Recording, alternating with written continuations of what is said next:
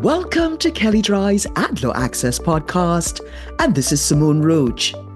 As New York lawmakers consider legislation that would give the Attorney General broad new powers to target unfair trade practices, we brought the first installment of our 2024 Attorney General webinar series to the Empire State. And how does the New York Attorney General's office operate? And what are its enforcement priorities? Attorney General Letitia James joined Kelly Dry as a special guest along with two members of her senior staff, Jane Azia, Chief of the Consumer Frauds and Protection Bureau, and Jarrett Hover, a senior advisor in the Executive Division. And here's what we learned. About the New York AG's office. General James was elected in 2018, becoming the first woman of color to lead the New York Attorney General's office. And currently, Azia leads the office's Consumer Protection Bureau, which is housed within the Economic Division alongside the Antitrust, Internet, and Taxpayer Protection Bureaus. Attorneys work across bureaus on matters of shared interest, and New York, like many states, works across the country as leaders or members of multi-state investigations into alleged misconduct that spreads across jurisdictions. The Consumer Protection Bureau has two primary functions: mediation and litigation. It attempts to resolve consumer complaints through mediation, even when they may not constitute actual violations of the law. On the enforcement front, the office investigates potential unlawful conduct and brings investigations pursuant to a host of state laws, including its key consumer protection statutes, Executive Law, Section 63.12, and the General Business Laws, Section 349 and 350. It also enforces a number of consumer protection statutes targeting specific conduct. According to Azia, the office particularly targets practices that affect vulnerable communities, especially those New Yorkers facing economic hardship.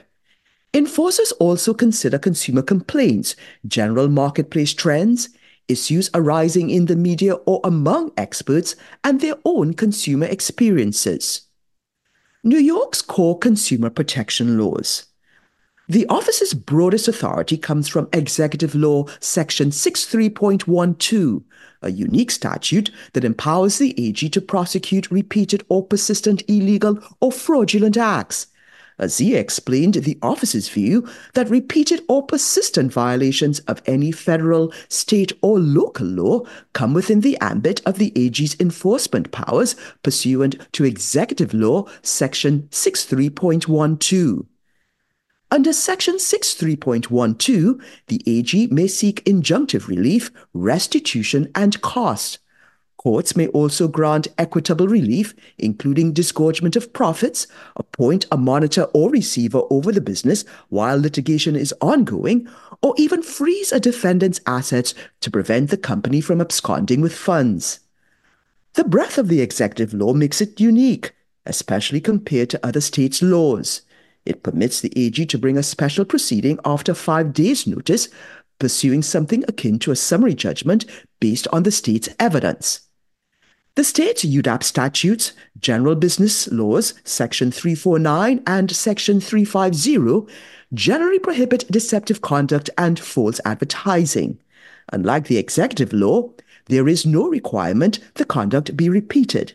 Azia noted, the AG's office can take action before consumers have been harmed. Courts have interpreted the law to pertain only to consumer-oriented conduct, though its definition has evolved over the years and may include businesses as consumers. Like the executive law, the statute permits injunctive relief and restitution. It also provides for penalties of up to $5,000 per violation. Currently, this law only prohibits deception, not unfairness. Many states prohibit both unfair and deceptive business practices. The AG's office is supporting current legislative reform that would add unfair practices to the general business law. And you can find more of that on our blog post. Investigations and settlements in New York. Under both statutes, like in many states, the office has broad pre-litigation investigative authority, including the ability to issue subpoenas and solicit testimony. While a defendant may attempt to quash a subpoena, according to Azia, there's a general presumption that the office's subpoena is proper and objecting to it may be an uphill battle in court. General James said she's not interested in gotcha politics and wants open communication with New York businesses. Azia described the office's general practice as proceeding on a dual track, hoping for a settlement but preparing for litigation. In the settlement process, state enforcers will generally either negotiate an assurance of discontinuance or consent order, depending on the severity and type of misconduct. If the office can't settle, it heads to court. Stay tuned for Kelly Drye's 2024 Attorney General webinar series, and we'll keep you up to date with possible changes to New York's consumer protection laws. But for now, revisit our conversations with attorneys general in New Hampshire, Illinois, Colorado, Nebraska, Connecticut, and others on our site.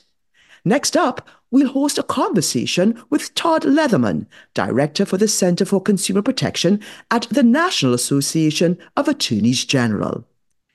And if you'd like more information on what you've heard on this topic, please contact either Paul Singer, Abigail Stempson, Beth Chun, or Shea O'Meara, and you can find their contact details in the show notes.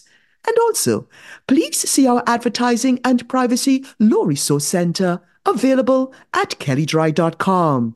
And please download the AdLaw Access app for Apple and Android phones, available in the Apple app and Google Play stores.